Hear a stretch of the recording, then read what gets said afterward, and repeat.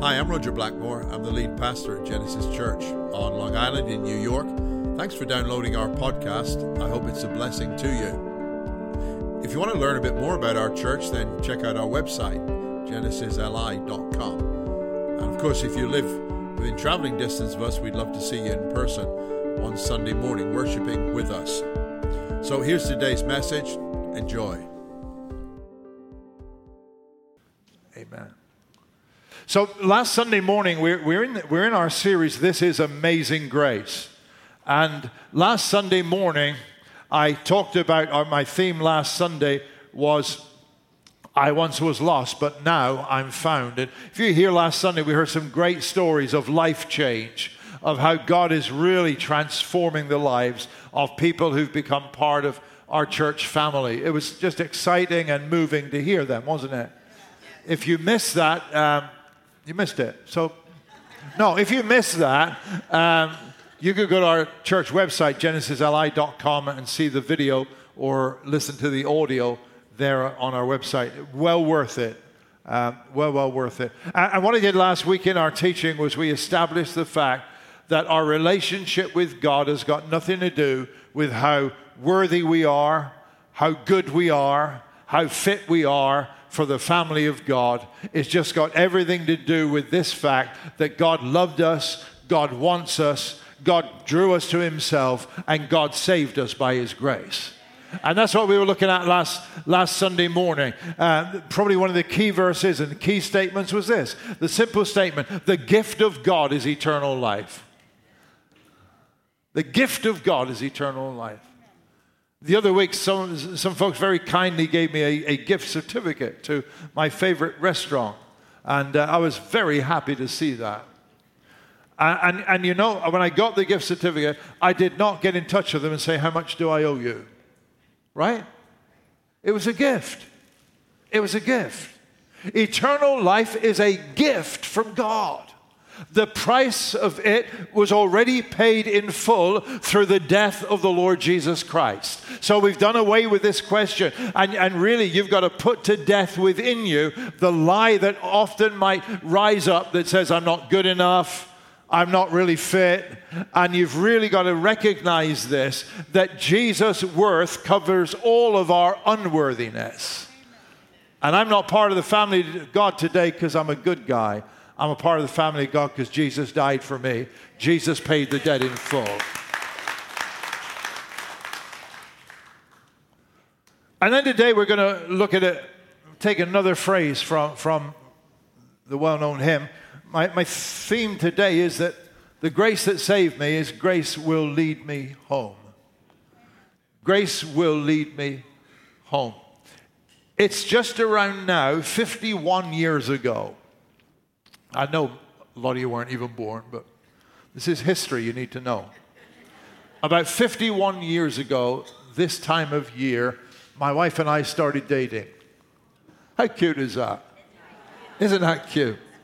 And we started dating, and at that time, she had a lot of friends from an Indian background. So she liked Indian food, which was fantastic, because I do too. Right? And she liked sitar music. Now, if you don't know what a sitar is, you don't need to. Okay? It sounds like 6 feral cats being strangled in the middle of the night. You don't need to know what a sitar is. It's awful. And she had this one album, right? Vinyl. Vinyls make a comeback, I hear, right? Stick around. Right, so she had this one, a guy called Ravi Shankar, who was kind of the top guy that there was playing the sitar, and she'd play it now and again. I hated it. But sometimes when we were sitting down together, you know, she'd say, I'm going to put some music on. I said, that's cool. She said, what shall I put on? I said, put on Ravi Shankar. She said, really? I said, yeah, I'd like to hear that. When you're insecure in the first stages of a relationship, you lie through your teeth, right? Right? It's like, oh yeah, I'd really love to. And I'd sit there and say, wow, that was a good one. And It was her. I still have nightmares. In fact, since we're going to be married 50 years in December, I think I can tell her now that I don't like sitar music. I might be... No, we haven't listened to it for years, praise God. But I was insecure in the relationship. It was new. It was a new relationship. I was afraid she was going to change her mind. Any of you been there? Yeah, it was a few years ago maybe, but stir it up, right? I was afraid she was going to change her mind. So I want to do everything I could to kind of continue to endear myself to her, because I didn't want her to drop me. But you know, the sad thing is, there are a lot of Christians who live their relationship with God that way. They're afraid God's going to drop them. They're afraid they're going to kind of go over the threshold where he says, yep, done with you. And one of the important things for us to grasp is this, that when God saves us by his grace, that grace will keep us every step of the journey. Romans chapter 8 and verse 1 says this, therefore, there is now no condemnation for those who are in Christ Jesus. Okay? There is no condemnation for those who are in Christ Jesus. Now, I'm going to tell you this, that a lot of us know. We know the inner voice of the Holy Spirit that tells us, you shouldn't have done that. Right? Right? So God will guide us, God will correct us, but the Bible makes it very clear, there is no condemnation for those that are in Christ Jesus. You know why? Because Jesus paid the price in full. So I'm not holding on for dear life, just hoping and trusting and wishing that I'll get there in the end, because the fact is this, no condemnation for those who are in Christ Jesus. Now, it's interesting that, of course, the Bible wasn't initially written in chapters. It was broken down by translators into chapters. But where it says there in Romans 8:1, it starts with the word therefore. So it's actually referring back to what was being said before. If you look at the end of, just take my word for it for now, look at the end of Romans chapter 7.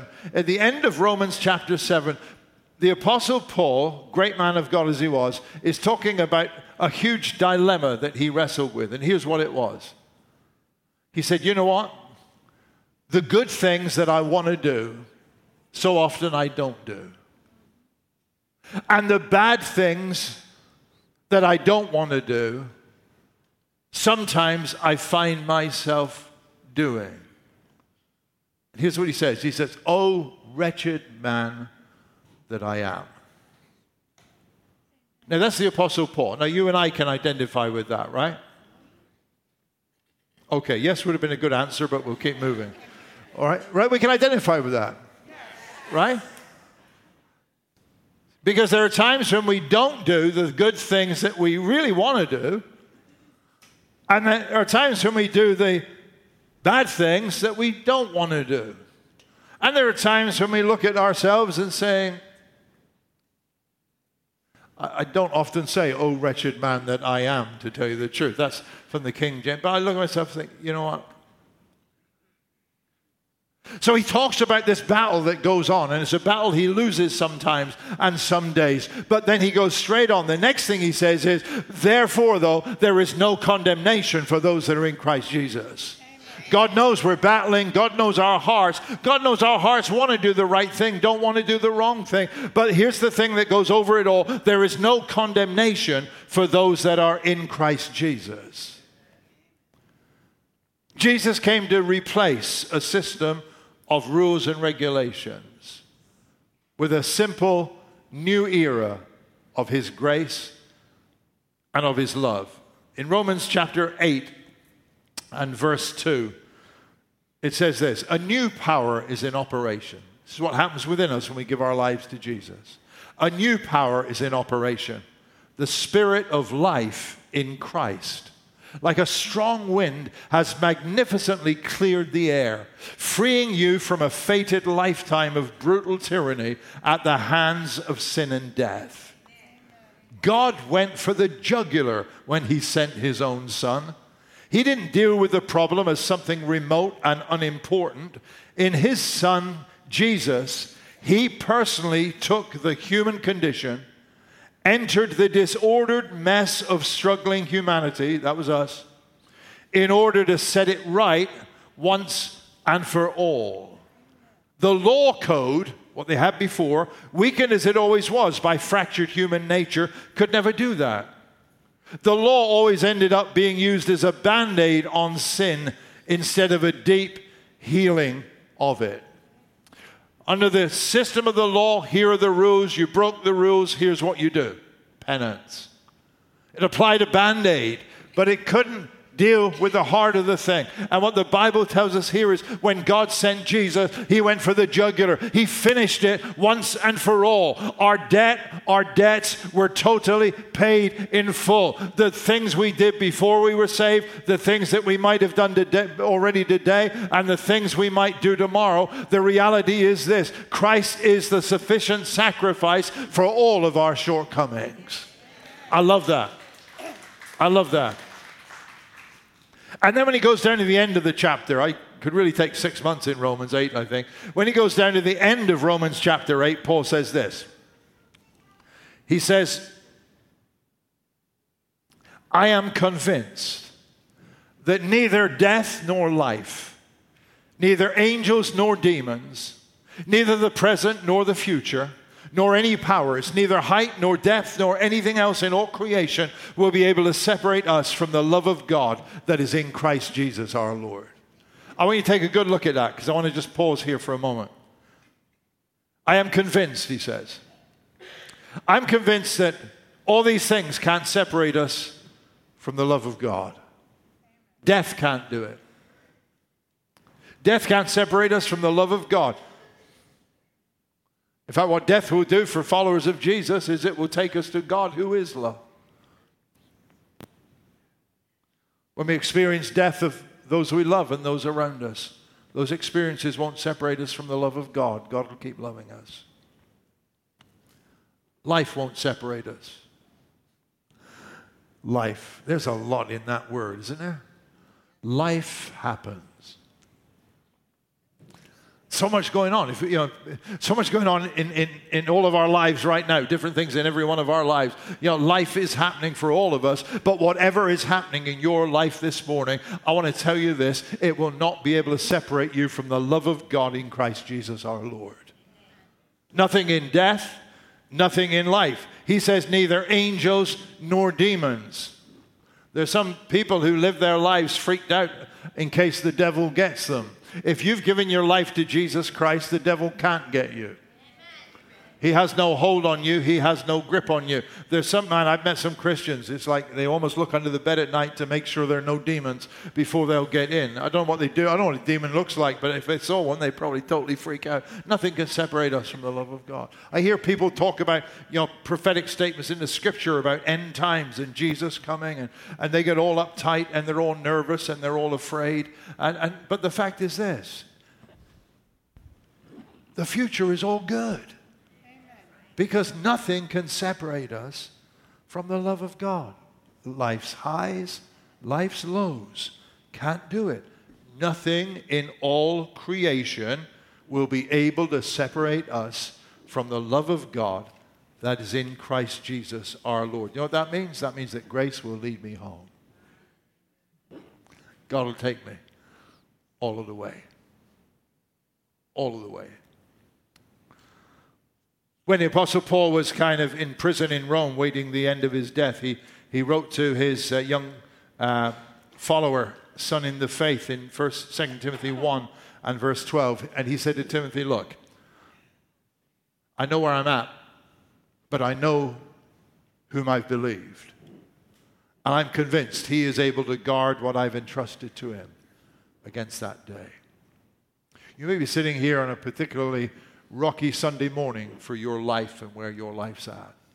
But I want to tell you, the one to whom you've entrusted yourself will keep you until that day when you see him and this journey has ended. Grace will lead me home. So inevitably now we come down to 3 statements, right? Because I do that every week. Number 1, the Father watches over us. How can I know that I'm safe? How can I know that I'm secure in my faith? Well, the Bible makes it very clear that the Father is watching over us. When our daughter, who was just up before me, Charlotte, was, 3 years old. Let's say 3 years old-ish. We were at a beach one day, and we'd had a great day at the beach. And Jill and I were packing everything up to get ready to leave the beach. And you know, it's like when you go with a child to the beach or anywhere, right? Right? As soon as you get a baby, you forget the days where you just jump in the car and say, let's go here. You know, now you need to get a removal truck to take you just to go to the beach. So we're packing up everything that everything we had to take to the beach. And we're packing it away. And then at one point, I looked up and Charlotte wasn't anywhere to be seen. So we've been caught up in getting everything organized, and she had been there, but she was nowhere to be seen. A lot of people on this beach, no sight of her. That's a terrifying experience for a parent. Terrifying. And it's not just that you don't know where she is. It's incredible how many terrible scenarios can play through in your mind. Seriously, in a few seconds, right?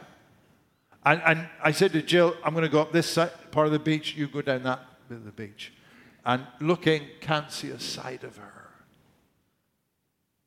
And then after what seemed an eternity, but it probably was only a couple of minutes, there's a guy comes walking along the beach carrying Charlotte.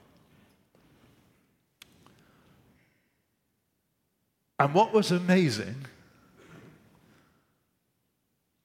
is that about a year before, I'd been pastoring a church in a different part of the country.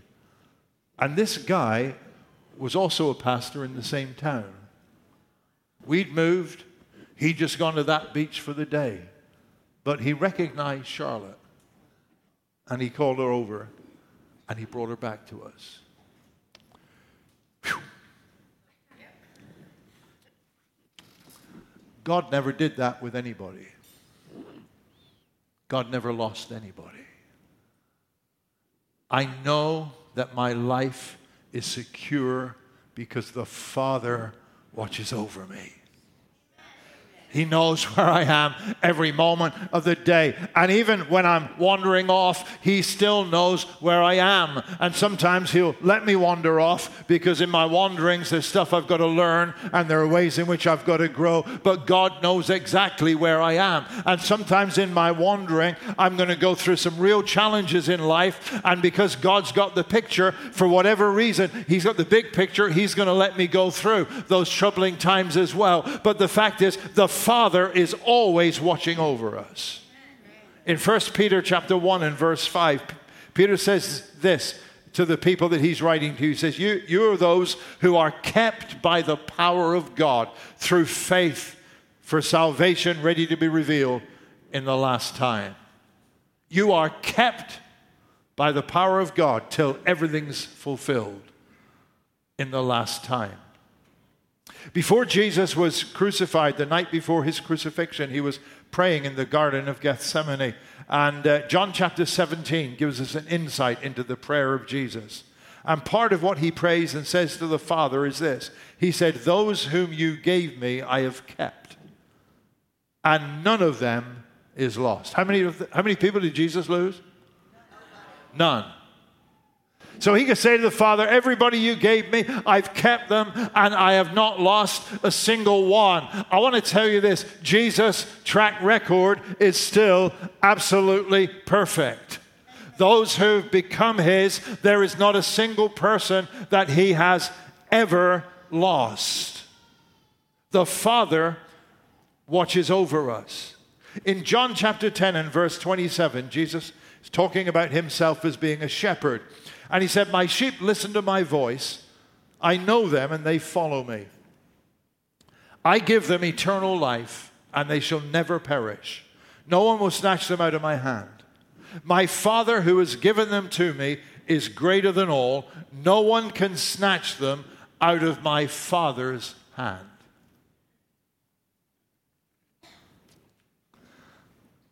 Jesus said, I know those who are mine.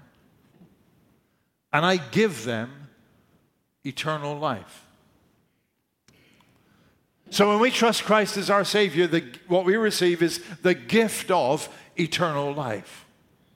The gift, eternal life. So when I received Christ as my Savior, May the 13th, 1962, I received the gift of eternal life. From that day forward, I was going to live with Jesus forever. Everybody lives forever, but they either live a life with God forever or a life separated from God forever. But on that day, in that year, I received the gift of eternal life. Nothing changes that fact. Here I am. I've received the gift of eternal life. And Jesus says, because you received the gift of eternal life, you're never going to perish. And here's why you're never going to perish, because nobody can take you out of my hand. When my second grandson, Benjamin, was small, I used to offer to arm wrestle him. And I would let him win.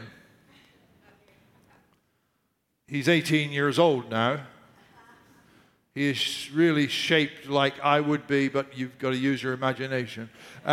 He is absolutely ripped. He goes to the weight room 6 o'clock every morning. You know, he's taking stuff to build himself up. Who ever heard of that? Most of us are trying to stop stuff so that we can go down, right? So he's, I don't offer to arm wrestle him anymore.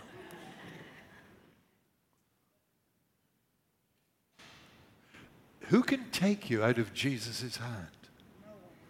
I mean, really?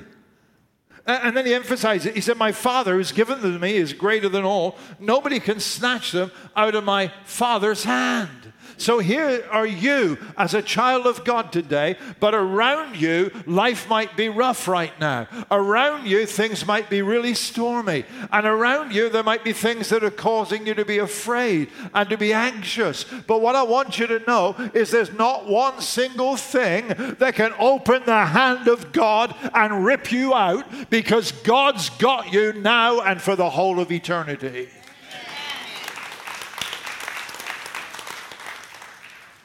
Now, in church circles over centuries, people have liked to argue about this.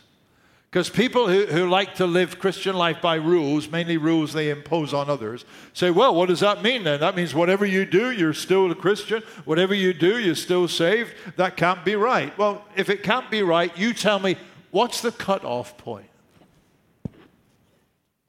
People say to me, do you believe in once saved, always saved? That's the phrase they normally use. And I say, no, I don't. I just believe the Bible. Do you believe in eternal security? No, I believe the Bible. I believe that once we give our lives to Jesus, we're in His hand. And good luck to anybody trying to get you out of there, because it ain't going to happen. Jude, the book of Jude, verse 24 says this.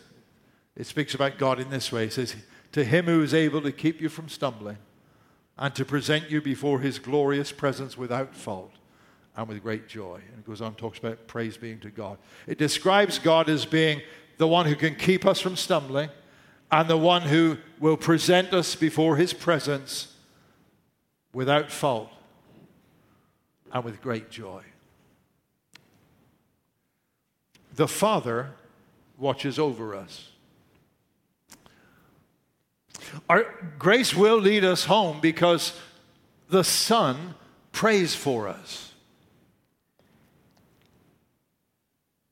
There was a time when Jesus was talking to Simon, one of His disciples, and Simon, Jesus knew was going to go through a really testing time. And in Luke 22 and verse 31, He said this, Simon, Simon, Satan has asked to sift all of you as wheat. But I have prayed for you, Simon, that your faith may not fail. And when you've turned back, strengthen your brothers. Just said, Simon, I've prayed for you. Now Simon's real test, I guess, was at the time when Jesus was arrested, and Simon came to deny that he even knew Jesus. He really sunk to some depth.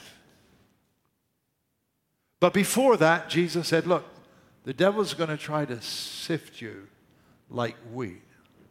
But I have prayed for you. But I've prayed for you. The devil would like our greatest failures to be the things that really make us fall apart. But I want to tell you this. When Jesus prayed for Simon, his faith did not totally fail. And he turned around and he rejoined his brothers and continued to be a leader among them.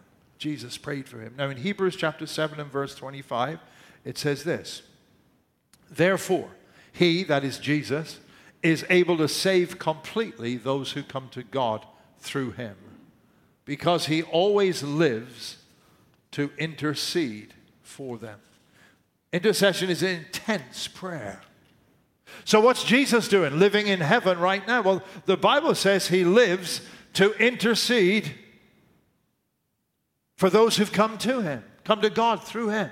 So that means that in heaven today, Jesus is praying for you, for me. Now we often say with prayer that there's three ways God answers. Yes, no, wait. Right? In the course of my life, I've experienced quite a few no's. Have you? Yeah. Actually, to be honest, well, I try to be when I'm up here. That was a crazy phrase, wasn't it? But really, a lot of the no's I've come to see the wisdom of God in as time went by. I was like, thank you, Lord, you didn't do that. You actually did know better than I did. Thanks for not taking my advice. I've known no's. I've known waits. I've got a few of them going on still in my life. But let me ask you this. When the Bible tells me that Jesus is praying for me, you think that's going to work? I think he probably got a better track record with prayers answered than I've got. Right? He is praying for us. There was a little old lady who was part of our church when I was a teenager, Miss Dighton. I have no idea what her first name was. We didn't call people by their first names in those days. It was Mr., Mrs., Miss Dighton, a little old lady. Used to wear a big coat and a kind of a hat close to her head. And she'd shuffle into church late. Apparently she got a bus and it arrived at that particular time. Shuffled into church late, and she always came. She sat down about 3 rows back right there. And there was a whole bunch of us teenagers. We sat near the back, of course, and we were hanging out there. And, you know, Miss Dighton, I never had any cause to have any much interaction. If we passed, and I'd say, hello, Miss Dighton, nice to see you. How are you? But, you know, I didn't really know the lady. And then there came the Sunday when I was leaving our church to go to Bible school to train to be a pastor. And she came up to me after that service and she said, Roger, I just wanted to tell you this. The first day you came into this church, I started praying for you. And I have prayed for you every single day from that day to now. And now that you're going away, I want you to know I will still be praying for you. I thought that was fantastic. That was so humbling. I was just moved so much by that. I had no, honestly, to me, I'm a teenager. She's a little old lady in the church. But actually, who knows how much her prayers impacted my journey through those teenage years, and particularly as my heart turned to serving God. Hey, there were people who prayed for you. That's why you're here today. There are people that prayed for you when you had no thought of God, maybe no interest in God, but you know what? Their prayers started things rolling. And in heaven today, Jesus prays for us. In his prayer, going back to his prayer in John chapter 17, he says this. He says, I will remain in the world no longer. He's talking to his Father right before the crucifixion. I will remain in the world no longer, but they are still in the world. I'm coming to you, Holy Father. Protect them by the power of your name, the name you gave me, so that they may be one as we are one. So the prayer of Jesus here is, Father, I'm not going to be with them much longer, so I want to ask you this. Will you protect them by the power of your name? Is that prayer going to work? Yes, that prayer is going to work. That prayer must work. That prayer still works. The prayer of Christ for those who come to be his followers, he says, Father, will you look after them? And I want to tell you, grace will lead us home because the Father is watching over us and the Son is praying for us.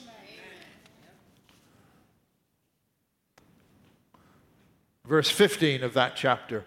Jesus says, my prayer is not that you take them out of this world, but that you protect them from the evil one. Jesus never lost anybody, and none of us will be the first. The Son prays for us. And then thirdly, I know that my salvation, that I am safe in God's hands because the Spirit reminds me. The Spirit reminds me of who I belong to. Ephesians 1, verse 13.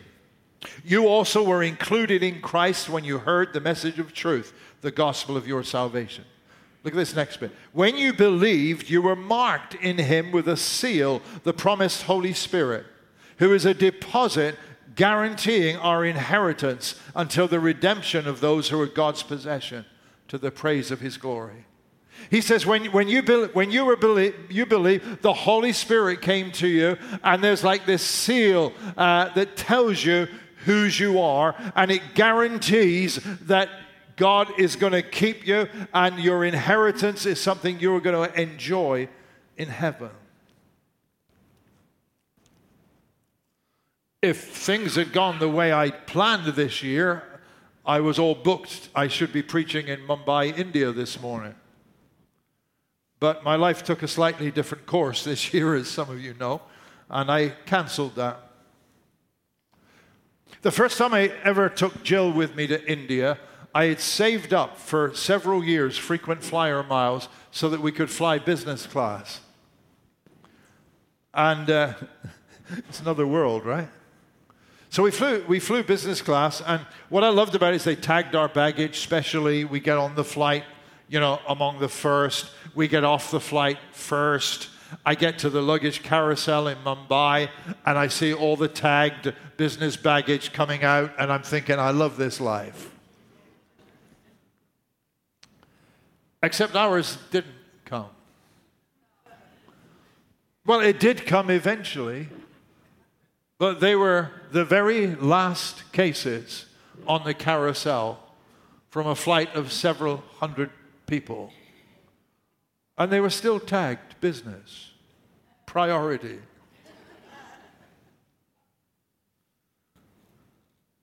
God says when you receive Jesus, the Holy Spirit put a tag on you. That's the idea with a seal. In those days, if you were sending a letter, did some of you still remember letters? Right. If you were sending a letter, it was a scroll that was written on papyrus, and it was rolled up, and then they would put hot wax on it in Bible days, and then they'd put the person sending the letter often would have a ring with something specific in it, and that became the seal. And the seal showed it was his letter. The Bible says when we gave our lives to Jesus, the Holy Spirit sealed us. What the Holy Spirit did from that day on said, she's mine, he's mine. Identified us individually as belonging to God. Romans 8:16, the Spirit himself bears witness with our spirit. We are children of God. It's the inner voice that's the foundation of our faith. The inner voice that tells me, yes, I am. Miracle of miracles. I am a child of God. I am a child of God. Wherever you are at today, I want you to know that you will be kept by the power that saved you until the day when this journey is complete. You may deviate from the road sometimes. God still got you. God still got you. Sometimes he'll just let you go. But he'll bring you back again. Grace will lead us home. How do I know that? Well, I'll tell you how I know. My grandfather was a big man. He's a big guy. He was scary to me as a kid. When we went to my grandfather's house every Saturday afternoon, we were told, behave yourselves and don't say anything. Like, hey, Granddad, nice to see you too. But he was a big guy. And I was kind of, one of the things that always impressed me, he had this huge leather belt that he always wore, a big belt. But he always wore a vest as well. And some days he'd open his vest, and as well as his belt, he'd have suspenders on. And even as a child, I thought, that's weird. Like, you got a belt, or you got suspenders. Why'd you need both? And I guess he wanted to be doubly sure his pants didn't fall down, but it was kind of weird to me. How do I know grace will lead me home? I've got 3 things that are going to keep me up. The Father watches over me, the Son prays for me, and the Spirit reminds me. Grace will lead us home. Let's pray together.